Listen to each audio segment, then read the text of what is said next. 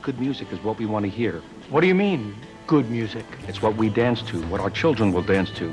And if you don't want to play it, then take your records and go home.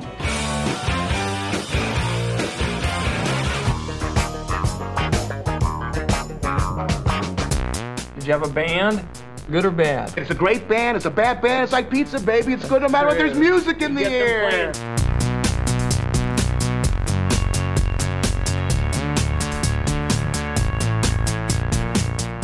Welcome to Sound Opinions from Chicago Public Radio and American Public Media. I'm Jim DeRogatis, the pop music critic at the Chicago Sun-Times. And I'm Greg Cott. I write about rock and roll for the Chicago Tribune. Today on the world's only rock and roll talk show, a show tailor-made for you rock geeks out there. We know who you are. We're going to pick the best lead-off tracks of all time. And we'll hear some of your picks as well. You're listening to Sound Opinions, and now it's time to get into some of the best lead-off tracks of all time. Yeah, Greg, I mean, this is a great topic. We've been wanting to do it for some time. It's one of those things that kind of assumes that the world of popular music still is ruled by the album.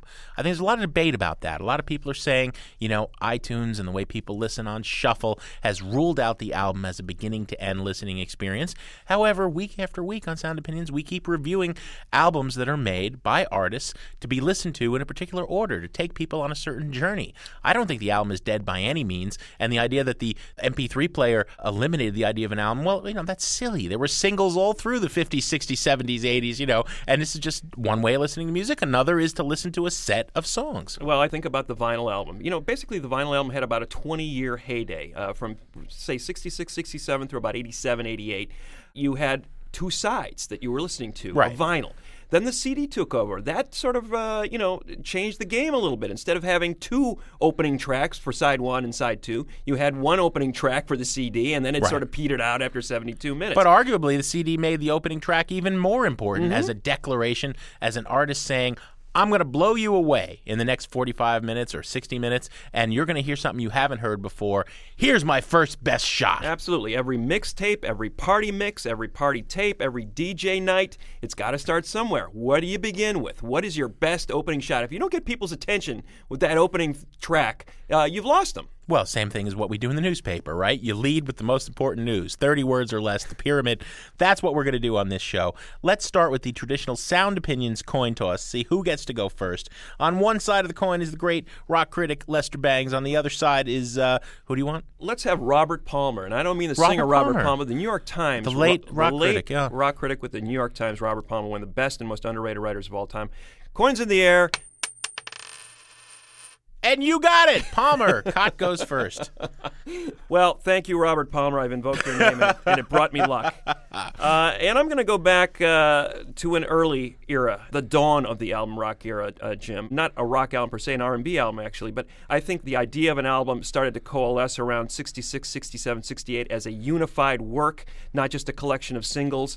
And when we talk about that era, we think about bands like the Beatles or the Stones or the Beach Boys as sort of perfecting this idea of a beginning-to-end album. But I would also argue that Aretha Franklin was thinking in terms of making complete beginning-to-end albums, not just collections of singles, but she was making a statement. Aretha Franklin, a very underrated, I think, songwriter and thinker. A lot of people think about Aretha, great voice, raised in the gospel church, brought that power to soul music, all that well and good. But also Aretha was a force for change in society in the late 60s. When I was thinking about great Aretha leadoff tracks, the leadoff track for I Never Loved a Man the Way That I Love You, the record she put out the year before in 67, with Respect. I mean, maybe not a better leadoff track ever than Respect in the way she just took that song from Otis Redding and owned it. But I think the leadoff track from her 1968 record, Aretha Now, is just as good, but not rated nearly as highly, and I think it should be.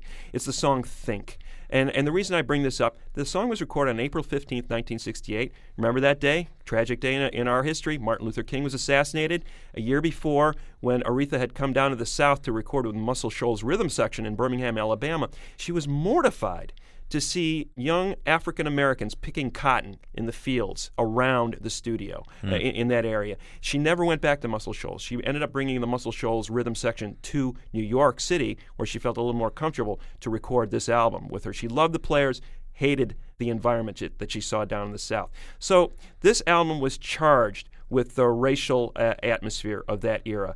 And in the song Think, some people may take it as a song to a lover, a distant lover, and a plea for unity between those two people. But I also hear it as a plea for bringing incompatible cultures together at a time of incredible disunity in our country. And it begins with Aretha and that voice and that rolling piano. It's Aretha herself playing the piano. There's nothing better than the sound of Aretha singing against the playing of her own piano. Fantastic record, kicks off a great record, and one of the great R&B songs of all time. Think, from Aretha Franklin on Sound Opinions.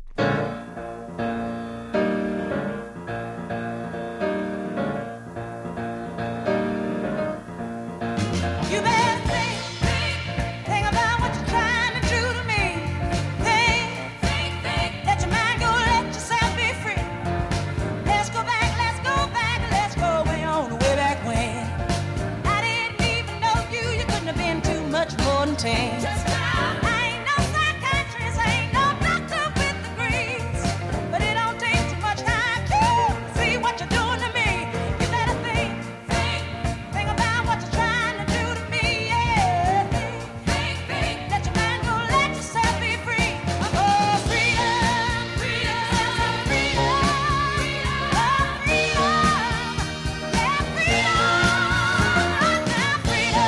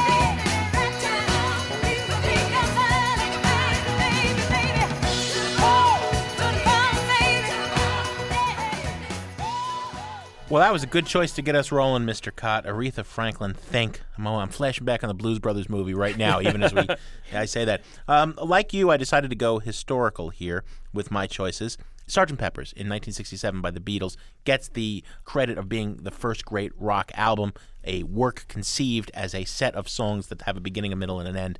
Nonsense. As you just proved, other genres were doing it. Rock did it before. For me, 66's Beach Boys' masterpiece, Pet Sounds, was really rock's first beginning-to-end perfect album. Here was a world that existed nowhere else, a sort of thematic unity and a musical unity that Brian Wilson, working with the orchestra while the Beach Boys toured without him in Europe, really created something absolutely unique, and it says that from the very first song, which is Wouldn't It Be Nice? Wilson said he was particularly proud of this song because it expressed what, quote, children everywhere go through. Wouldn't it be nice if we were older, if we could run away and get married? He was in a weird picadillo at this time. I mean, first of all, he was melting down, having a nervous breakdown from the pressures of the band. He was taking too much acid, smoking too much pot, and he was in love with his sister-in-law while still married to his wife. He had some problems, all right? Those very adult problems, but what this album captures is the sort of tremulous, trepidatious feeling of adolescence. I'm on the verge of becoming an adult, but I'm not there yet. And it's frightening, but it's exhilarating. And, you know, there's an emotional quality to this music which is just unbelievable. You have the most rocking accordion, or one of the most rocking accordions in rock history on this track. You have glockenspiel. You have these weird guitars that don't sound like guitars. And that's all in the first couple of seconds. And it just gets better from there. The Beach Boys, Wouldn't It Be Nice?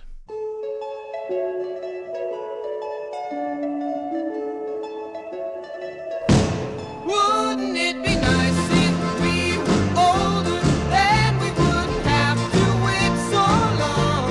And wouldn't it be nice to live together in the kind of world where we belong?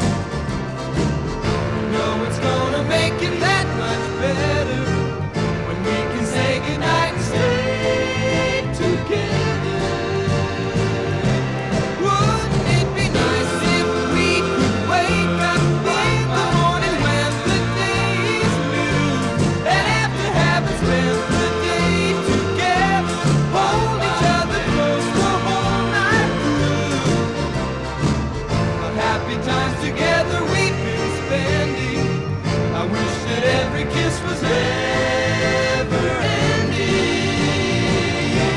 But wouldn't it be nice? Maybe if we think and wish and hope and pray it might come true. Run, run, baby, then there wouldn't be a single thing we couldn't do. We could be married, and then we'd be happy, But wouldn't it be nice?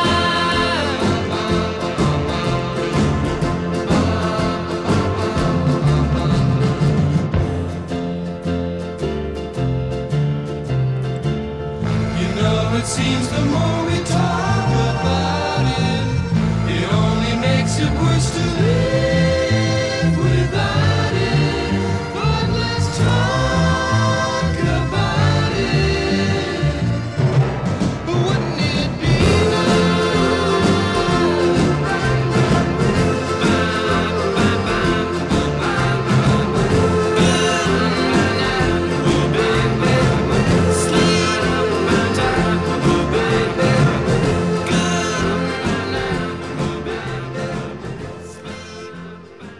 Wouldn't It Be Nice by the Beach Boys? We could have called this show Hit Me With Your Best Shot. I'm telling right, you, Greg? can't go wrong with that song, Jim. Great choice, great Lead album. off tracks. And I think it's important to note that when you talk about a great lead-off track, you're talking about a great album as well. I think the two go hand in hand. We're not just picking a great lead-off track and then it falls apart after that. Yeah, right. It opens up a new world, and you're entering a world, a great album, and this is the doorway into that. Otherwise, it would just be like a great trailer for a movie, but the movie stinks. Exactly. We don't want that. Exactly. One of the things that I'm looking for in a great lead-off track, Jim, is the element of surprise and going back to that feeling the first time you heard it and going, I was not expecting this, and it's amazing, and it shows me a different side of an artist maybe that I hadn't appreciated before, or introduces me to a new artist that I hadn't even heard of. In the case of John Lennon, the first solo album from John Lennon, the Plastic Ono Band record, after the Beatles broke up, showed me a side of Lennon. When I heard that music, there was almost a disconnect there. This guy made all those Beatles records, those elaborate Beatles records, especially in their latter days, doing, the Sgt. Peppers and Abbey Road, where they were really experimenting with the studio as an instrument.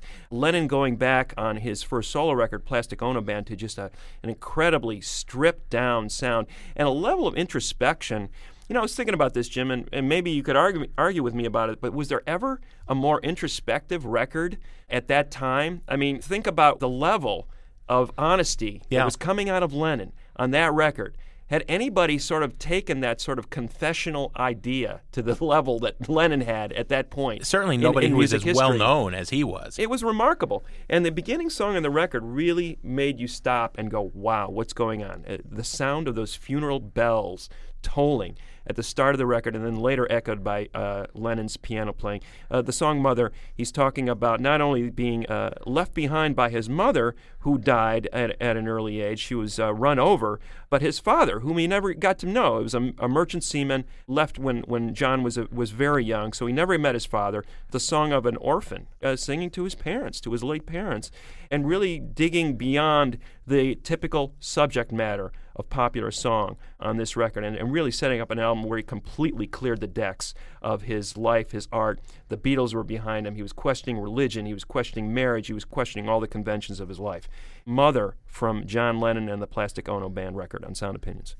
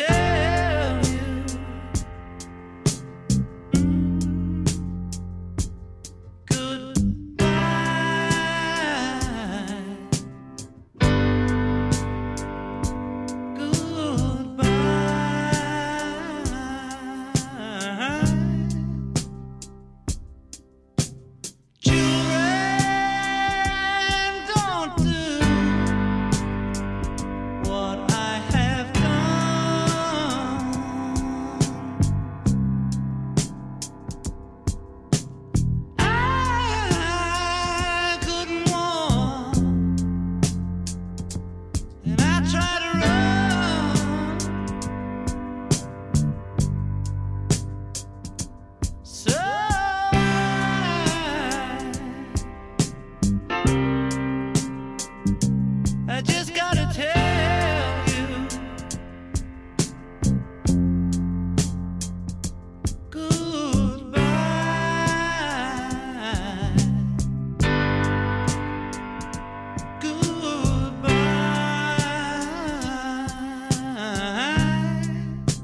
Mama, don't go.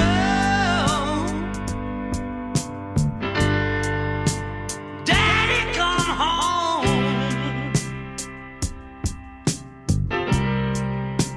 Mama, don't go.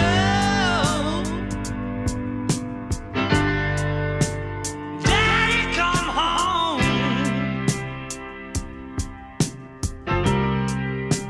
Mama, don't go. Daddy, come home.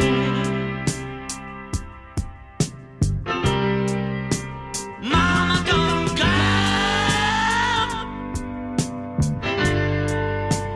Daddy, come home. That's Mother from John Lennon, the lead-off track on Plastic Ono Band record from 1970. We are doing the best lead-off tracks of all time. We're going to hear from some of our listeners next. Coming up on Sound Opinions from Chicago Public Radio and American Public Media, more great lead-off tracks. Mama, don't go.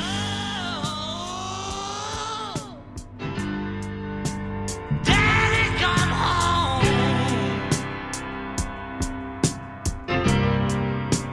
Mama, don't go.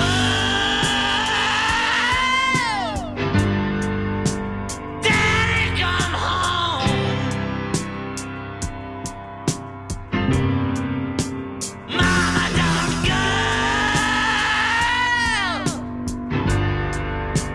Daddy, come home. Mama, don't go. Daddy, come home. Mama, don't go. Daddy, come home.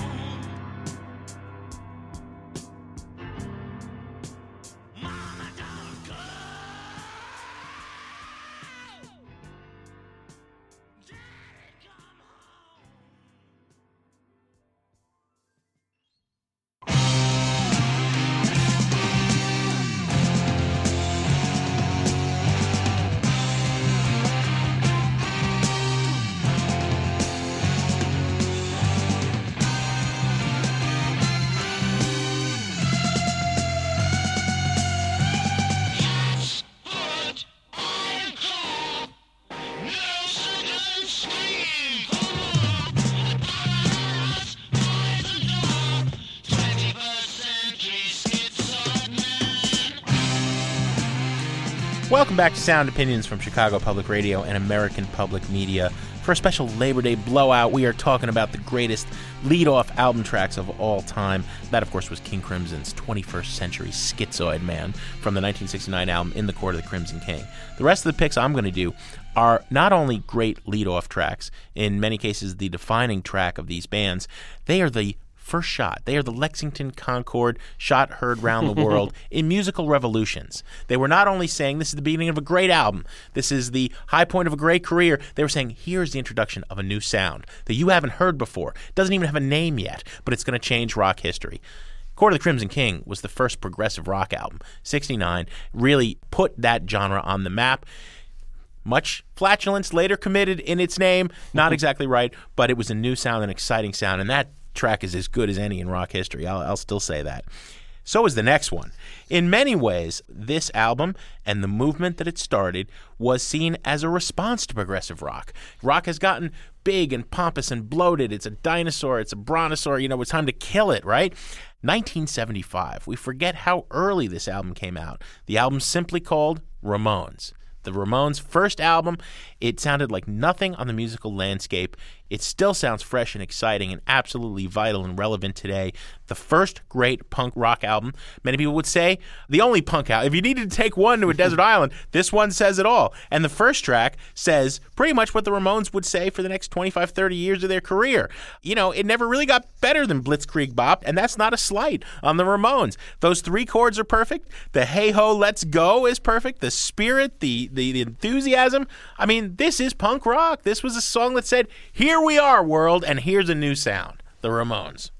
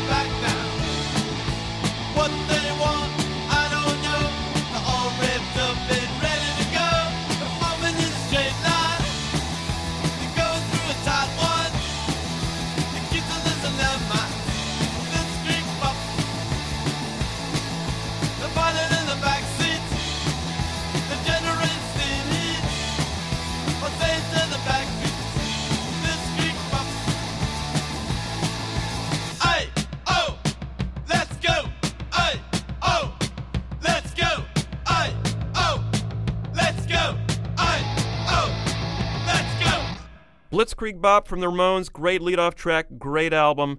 Before we resume with our picks, Jim, let's go to some callers here at Sound Opinions. Let's talk to Asher from Riverview, Florida. Have you got a great leadoff track for us, Asher, and tell us why and how you discovered it? Yeah, well, I wanted to talk about Van Morrison's song Wild Night from the album Tupelo Honey. Uh-huh. It's kind of a more fun Van Morrison track than the typical thing. You know, a lot of people listen to Astral Weeks and Moondance because they make so many critical lists, and then they kind of forget to look at the other Van Morrison albums out there. Yeah. And I feel like Wild Night is more direct, danceable song than some of those other ones. He's having a little bit more fun with it, and works in more different moods, where Astral Weeks is kind of a night album to fall asleep to or something. Well, how did you discover? You sound like a fairly young guy. How did you get turned on to Van Morrison and Tupelo Honey and that album in particular? Well, I'm kind of a music geek. I just read a lot of different critical stuff, and I found the record at a garage sale and decided to listen to it, and I thought it was just as good as some of the other stuff. I was surprised he had other really great albums that I hadn't really heard about. Mm-hmm. So it's kind of a little more unusual and stuff, and I was surprised how much I liked it, actually, because I thought maybe Astral Weeks was kind of it for him, but now I'm a huge fan. Stuff like Weed and Fleas, all the different albums. People need to pay more attention to his other work. So. Yeah, and when you put on Wild Night and Tupelo Honey, is it a case of you have to listen to the whole album when you sit down and listen to it, or how does it work? Yeah, I'm a whole album person. I can't I can't just shuffle around or anything. So let's hear a little bit of Van Morrison's Wild Night on the way out. And thank you for calling us, Asher. No problem. And everything looks so complete when you're walking out on the street, and the wind catches your feet, sends you flying,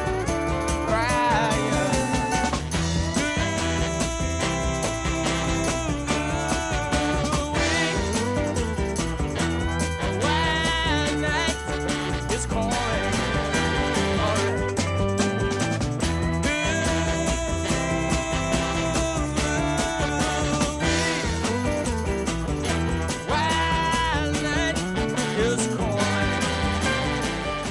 Let's go to Kirsten from Chicago. Kirsten, what's your leadoff track of all time? Well, I love Army of Me from Bjork's album Post. Yeah. It's a great choice. It really kicks off the album in a great way. It's very sort of aggressive and unexpected, and it's got this really interesting kind of dissonant melody lines, and it really signals a shift from her sort of much more happy debut album. Let's hear a little bit of Army of Me from Bjork.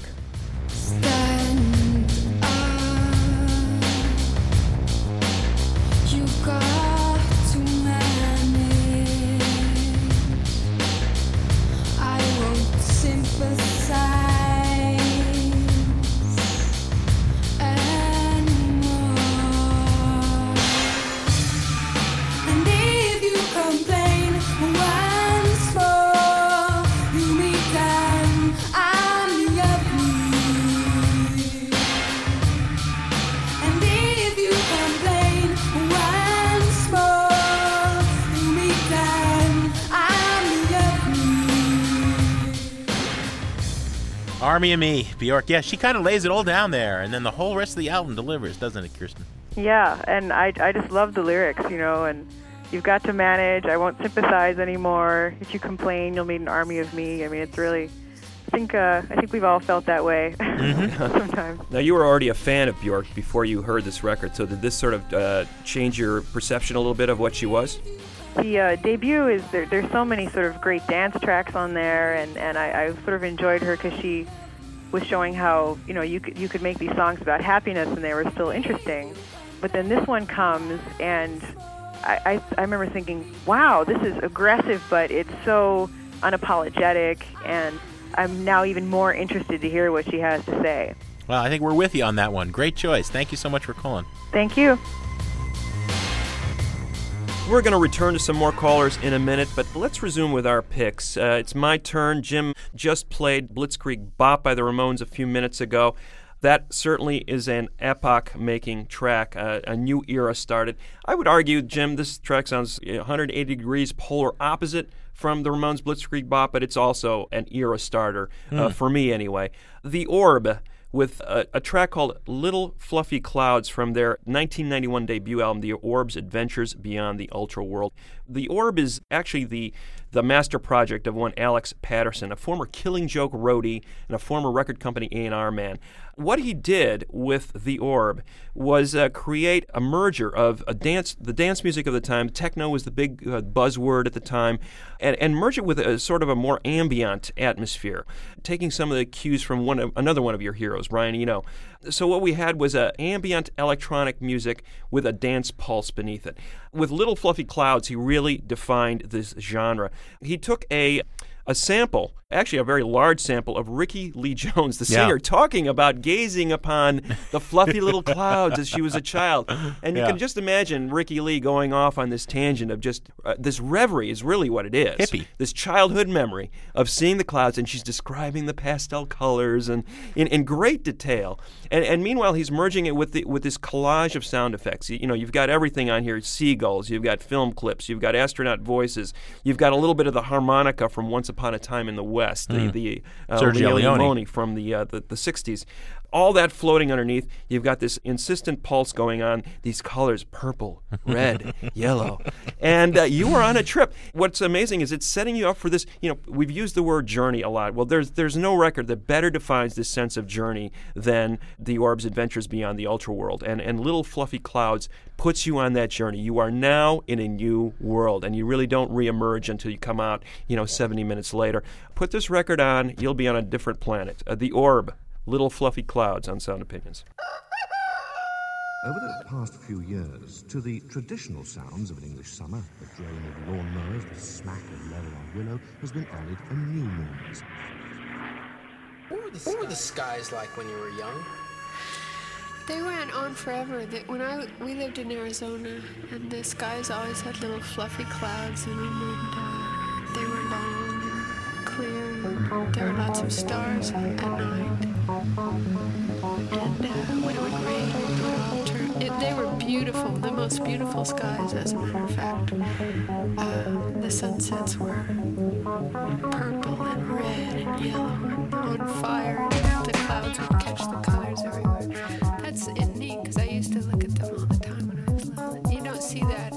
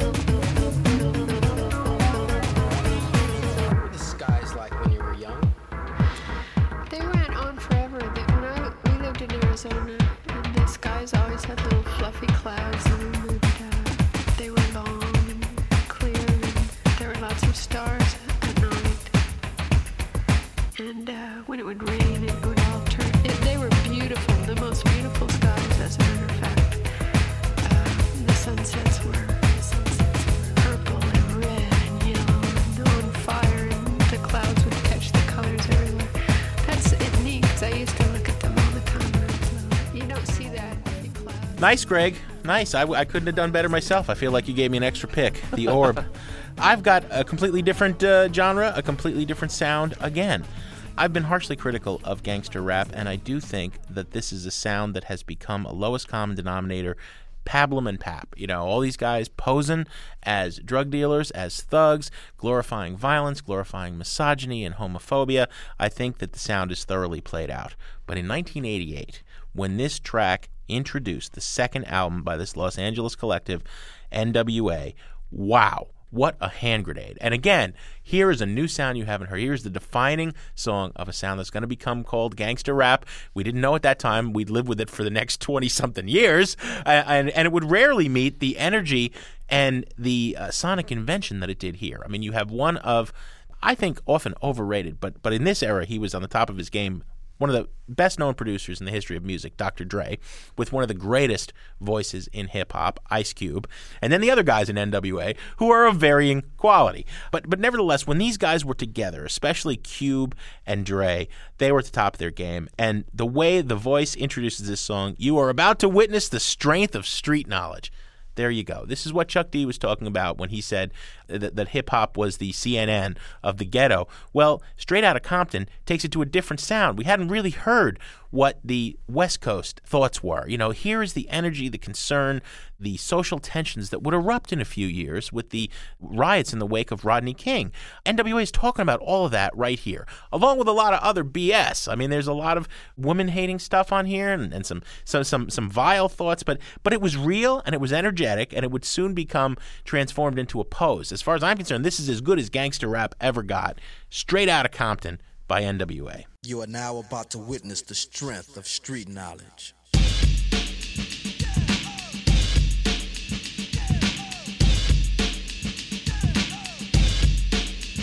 Straight Outta Compton, crazy nigga for them named Ice Cube.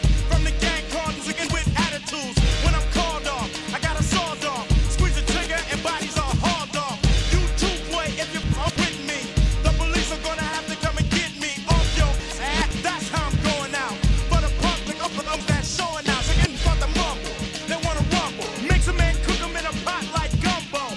Going off on them like that. With a gat that's pointed at your ass. So give it up smooth. Ain't no telling when I'm down for a jack move. Here's a murder rap to keep ya dancing. With a crime record like Charles Manson. AK-47 is a tool. Don't make me act a big up for them fool. Me and you can go toe to toe, no mate. I'm not getting out the box daily. Yo, weekly, monthly, and yearly. Until them dumb music up for the see clearly that I'm down with the capital CBT. Boy, you can't fuck with me. So when I'm in your neighborhood, you better duck. Cause Ice Cube is crazy as as I leave, believe I'm starving. But when I come back, boy, I'm coming straight out of Compton. Straight Outta Compton, Greg, complete with some nasty words, but boy, is that a great track by NWA. We're talking about the best lead-off tracks in rock history on Sound Opinions from Chicago Public Radio and American Public Media. We're going to have a few more of our own. We're going to have some listeners' choices. First, I want to remind you, you can always give us your suggestions about this subject or any other on Sound Opinions by emailing us at interact@soundopinions.org or calling our hotline, 1-888-859-1800. So if you had a show in the front row, I'ma call you a sucker if you don't go with the flow. You probably get mad like a punk is supposed to, but that shows me, yo, you're composed to a crazy little brother from the street. Attitude legit, cause I'm ready to hit. MC Ren controls the automatic. For any fool in my way, it starts static. Not a right hand, cause I'm a hand itself. Every time I pull an AK off the shelf, the security is maximum, and that's a law. R-E-N spells Ren, but I'm raw. See, cause people know me as a villain. The definition is clear, you're the witness of a killing. It's taking place without a clue.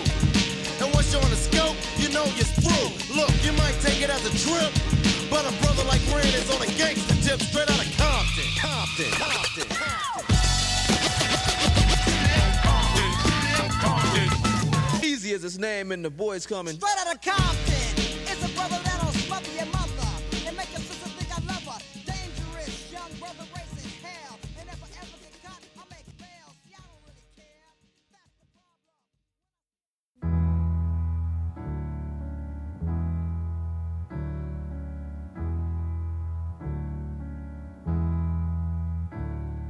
Jesus died for somebody's sins, but not mine.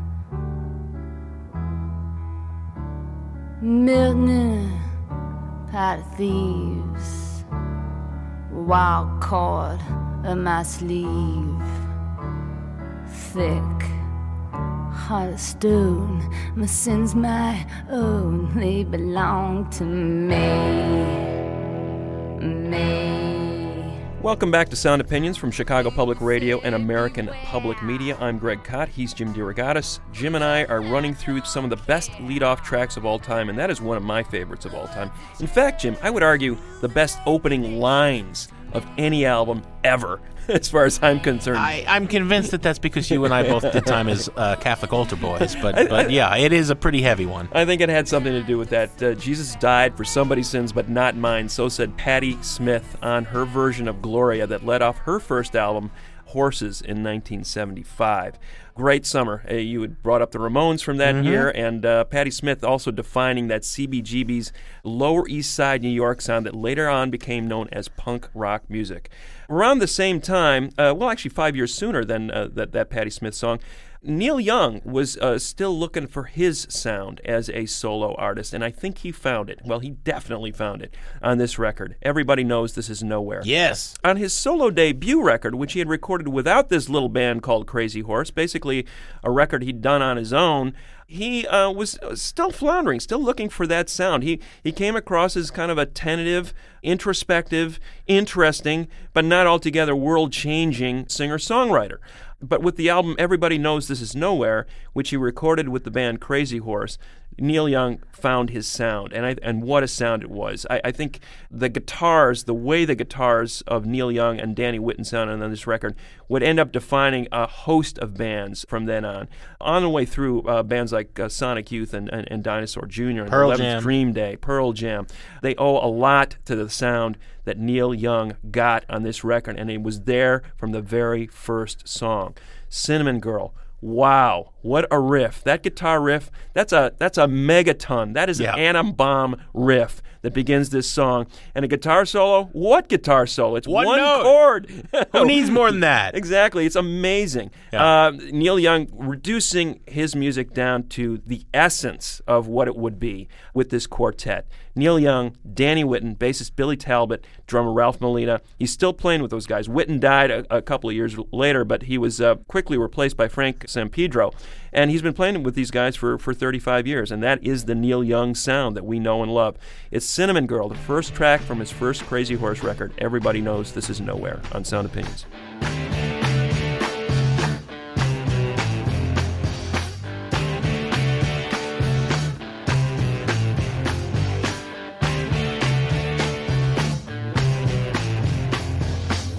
I wanna live with a cinnamon girl. I can be happy the rest of my life with a cinnamon girl.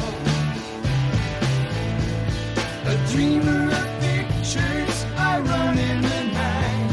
You see us together, chasing the moonlight, my cinnamon girl.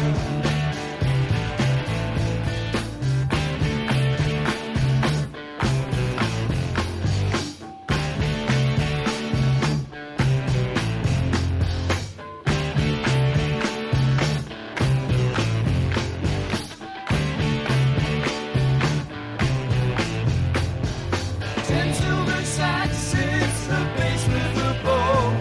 The drummer relaxes and wakes between shows for his cinnamon girl. A dreamer of pictures, I run in the night.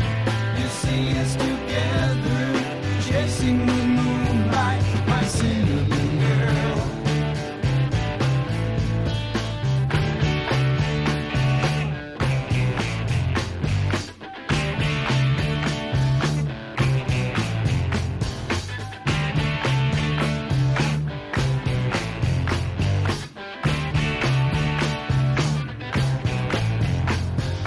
Boss, send me money now. I'm gonna make it somehow. I need another chance to see your baby loves to dance. Yeah. Wow, Greg, another great choice. Another one I've always felt very funny. The drummer relaxes and waits between shows for his Cinnamon Girl. Man, I love that. But let's, before we get to my last pick, let's go to some more callers with their choices for the best lead-off rock tracks ever. Let's go to Jeff from San Diego. Welcome to Sound Opinions, Jeff. And what's your favorite lead track on an album? Well, one of my favorites is 5 Years by David Bowie from Ziggy Stardust. Oh, yeah. That's an excellent choice. Why that one? How did you become introduced to that song? Well, that song in particular, it just kind of resonated with me because it's such an epic and kind of powerful song, you know. And it builds and builds. Yeah, absolutely. One of the things that I think is most amazing about the song is that it's such a beautiful song, but it's also really ominous. It's about the end of the world, you know? You know, the way that Bowie keeps talking about how, like, all the tall, short people and the fat, skinny people, and how he's trying to remember everything and trying to make the best of these last 5 years on Earth. Let's hear a little bit of 5 years from David Bowie. This guy wept and told us Earth was really dying. Cried so much his face was wet. Then I knew he was not lying. I heard telephones, opera house, favorite melodies. Saw boys, toys, electric irons and TVs. My brain hurt like a warehouse, it had no room to spare. I had to cram so many things to store everything in there. And all the fat, skinny people, and all the tall, short people, and all the nobody people, and all the somebody people. I never thought I'd need so many people. You know what stinks about doing this show, Jeff, is that now I want to hear the rest of that album. I mean, because how Ziggy Stardust, you got to listen to beginning to end. You do. It's a great album. Thanks, man. All right, thank you. Let's go to Peter from Baltimore. Peter, what is your favorite leadoff track on an album? My favorite leadoff track on an album is Fight Test off the Flaming Lips' 2002 release, Yoshimi Battles the Pink Robots. What is it about that that blew you away? Well, I think you have to put it in the context of the album itself, because you can't have a great leadoff track if it doesn't open up a great album. And there's something about the Yoshimi album that I absolutely love. And so, therefore, there's something about Fight Test that just makes me want to hear the rest of that album and just really puts me in a good place. Let's hear a little bit of Fight Test from the Flaming Lips. I was smart, I thought I was right. I thought it better not to fight. I thought there was a virtue in always being cool. So it came time to fight. I thought I'll just step aside, and at the time would prove you wrong. And with you would be the fool where the sunbeams end, starlights begin. It's all mystery. It's one of those albums, I don't remember the circumstances of how I first heard it, but, you know, as soon as I heard it, it hasn't left my iPod in years. Now, that's an interesting point, Peter, the iPod. So you're listening to Fight Test on your iPod. Do you listen to it as a piece with the entire album, or is it now sort of separated from that album as an individual? No, because I really look at Yoshimi as an album, and it's hard for me to start it in any other place than the beginning. And if I start at the beginning, it's 95% certain that I'm going to finish the album unless, you know, something comes up. It's good to find somebody who, at your young age, still believes in the power of the album. Thank you so much for calling, man. Thanks for having me.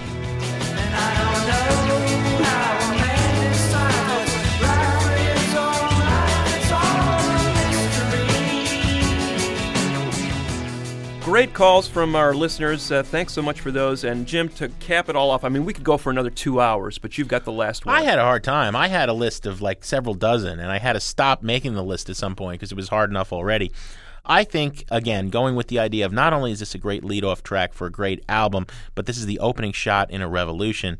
You know, how can we not do this show and not talk about Smells Like Teen Spirit? Oh, sure. You know, I mean, this was the beginning of the alternative revolution. Look, I know Mudhoney got there in '89 first. Everybody, many people, including Kurt Cobain himself, thought that Touch Me, I'm Sick by Mudhoney should have done what Smells Like Teen Spirit did. But Smells Like Teen Spirit was the song that sold ultimately 8.5 million copies of Nevermind in the U.S., that changed radio, that knocked Michael Jackson off the charts, all those cliches we've been hearing about forever. You know, that's all part of the story. I don't care if nobody ever heard this song but me and you. It would still be one of the greatest songs of all time. Yep. It's a perfect rock song. It's just got the spirit, the energy, the dynamics, the melody. It's unforgettable. And what's more, I think that it maintains all of that today. It's not one of those songs where you say, you know, you really had to be there at the time. Right. Well, it did count for a lot at the time. You have no idea, kids, how exciting it was to see and hear this song coming after Poison. you know. But even beyond that, you hear it for the first time today. Well, I envy you because you're in for a treat. This is as good as rock and roll gets, simply put. Nirvana.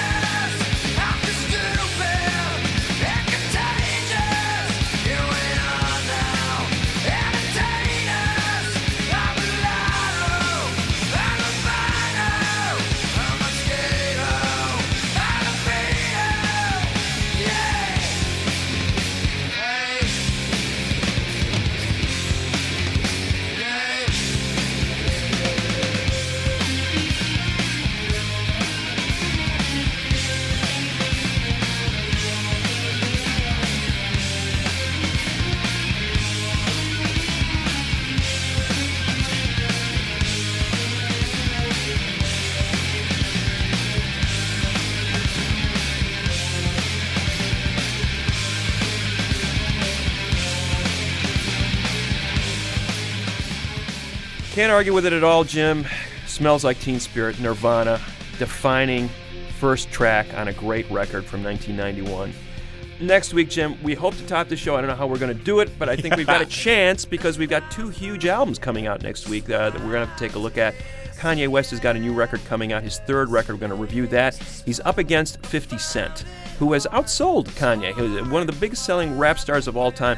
They've got records coming out on the same day. We're going to rate them next week. Good stuff. We got some thank yous to say. Greg, as always, Sound Opinions is produced by Todd Bachman, Jason Saldana, and Robin Lynn. Our executive producer and fearless leader, of course, is Tori Southside Malatia, who's our lead-off guy. And you will note that I just dropped a name off of our production team. This is the last show that Matt Spiegel will have produced or had a hand in producing for Sound Opinions. Mr. Spiegel has been with us forever. 7 years on commercial radio. 2 years. We're almost at public radio for 2 years. He has been the one of the architects, the sonic architect of this show, the way it sounds, and a saint of a man for listening. I mean, imagine listening to 9 years. 9 years of our blather, and never once, I don't recall, physically altercating with us. I don't think so. He's never hit us. It's amazing. Or anything. It's amazing that Matt has lasted as long as he has and kept his sense of humor at the same time. It's amazing, too, that he's only moving as far away as Los Angeles. He should be on the other side of the world to get away from us. Yeah, we'll come visit you, Spiegs. We're going to miss you, Matt. And this will be the last time we'll ever hear this. Show meets can.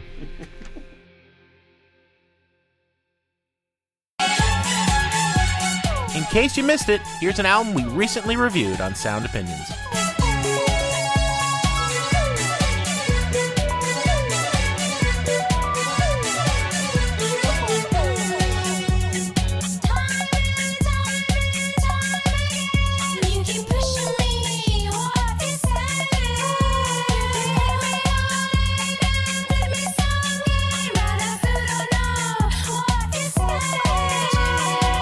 That is the song Jimmy from the second album, Kala, by MIA, the London-born Sri Lankan rapper. I think that what DJs Switch and Diplo, her on-again, off-again boyfriend, collaborator, what they do in incorporating different world rhythms and a kind of truly global perspective with MIA is great.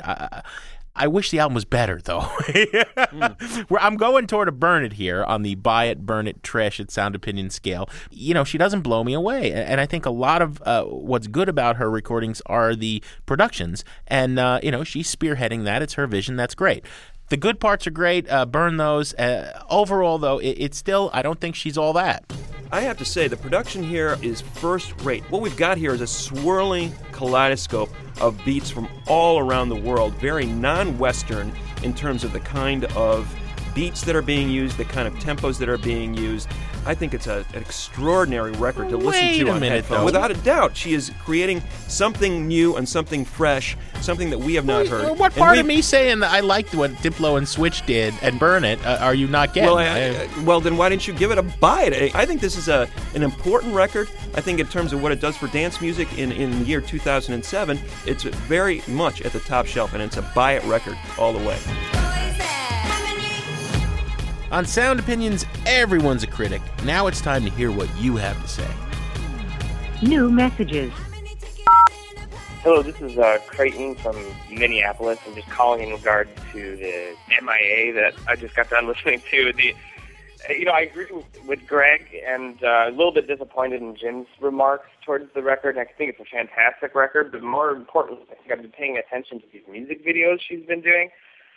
And I'm surprised that you guys didn't comment on that at all. They're amazing. They almost seem to be taking everything that we would consider to be cheesy about other cultures and opening our eyes and making them actually fresh and cool, and you want to be part of the party. And, just open up everyone's minds to bigger, greater things. So that alone, in my opinion, makes that a buy-it record. Keep up the good work, guys.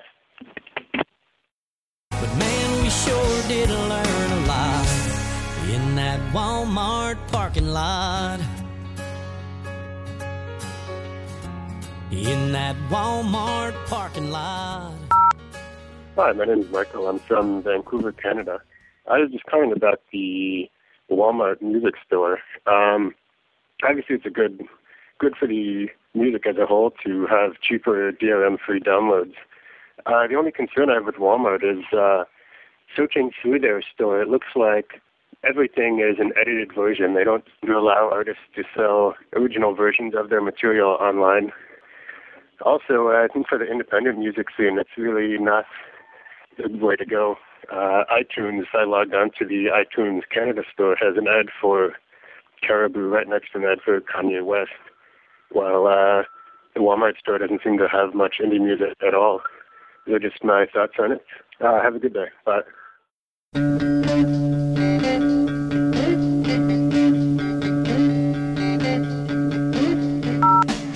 This is Odom Chumbley, currently a denizen of the free and independent Republic of Austin, Texas.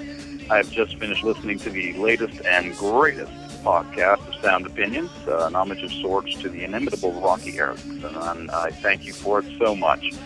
Finding a 13th Floor Elevators record in my high school days in the late 70s in Montreal was a life-changing experience for me. It was like an entree into a secret society of sorts. Long live Rocky Erickson, and check him out at his next ice cream social during South by Southwest. It is a treat among treats.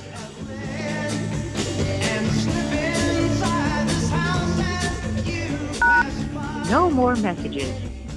To give us your opinion on Sound Opinions, call our hotline, 1-888-859-1800. We'll be back next week with Sound Opinions from Chicago Public Radio and American Public Media.